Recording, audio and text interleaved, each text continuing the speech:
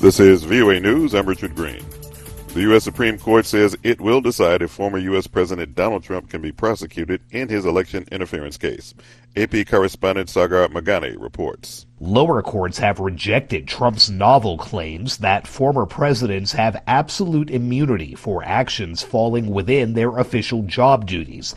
An appeals panel here in Washington had ruled a federal judge was right to say that the case against Trump can proceed and he can be prosecuted for actions while in the White House and leading up to the Capitol riot. The high court justices are moving fast, saying they will hear arguments in late April and make a decision no later than the end of June. Sagar Magani, Washington.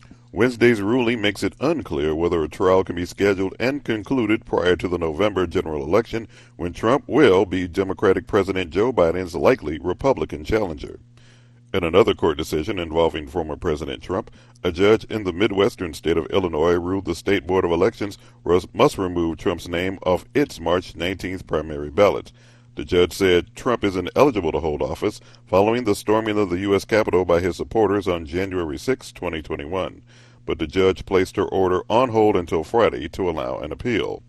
The U.S. Supreme Court earlier this month signaled it's likely to reject this strategy when it heard an appeal of a Colorado ruling removing Trump from the ballot in that state.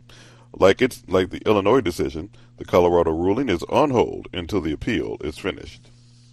The widow of the late Russian opposition leader Alexei Navalny said Wednesday that European politicians must use innovative tactics to defeat Russian President Vladimir Putin. We are not dealing with a politician, but with a bloody monster. Yulia Navalny was addressing the European Parliament in Strasbourg just 12 days after her husband died suddenly in a Russian penal colony at the age of 47. This is VOA News. U.S. congressional leaders Wednesday announced a tentative agreement to prevent a partial shutdown of the federal government.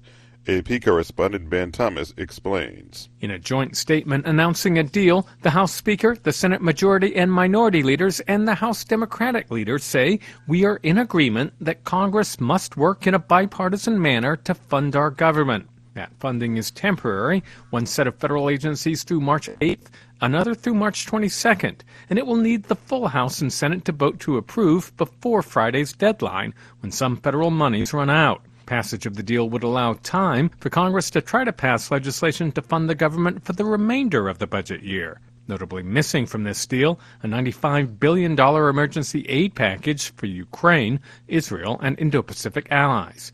It remains stalled. Ben Thomas, Washington. Guinea's trade unions announced Wednesday they have suspended a nationwide strike that had paralyzed the West African nation and its mining sector since Monday. Guinean Trade Union Movement, an umbrella group for multiple workers' unions, said it was suspending the strikes following the freeing of a detained union leader on Wednesday, which is one of their key demands.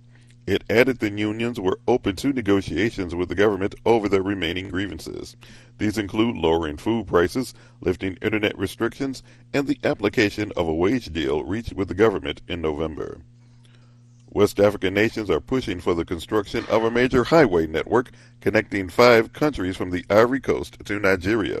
The African Development Bank says the project will be an economic engine for all countries involved. Sananu Tord reports. The corridor is a transnational highway project aimed at connecting 5 West African countries, Ivory Coast through Ghana, Togo, Benin, and Nigeria. The ultimate objective, according to the Economic Community of West African States, or ECOWAS, is to provide jobs and create a fast-moving economic corridor between the nations. The project was initiated in 2013 by all 5 countries and has gone through a series of studies and evaluations to develop a 6-lane highway design. It will connect the most economically viable cities, ports, and airports in the sub-region. Sana Anutod, VOA News, Accra, Ghana. Issues in the News is VOA's premier news discussion program. We take on the biggest stories of the week and discuss them in detail with those who have unparalleled expertise. Our in-depth analysis goes beyond the headlines, providing you with the inside story on both domestic and international news. Stay informed and engaged with the latest developments on issues in the news. I'm Richard Green for VOA News.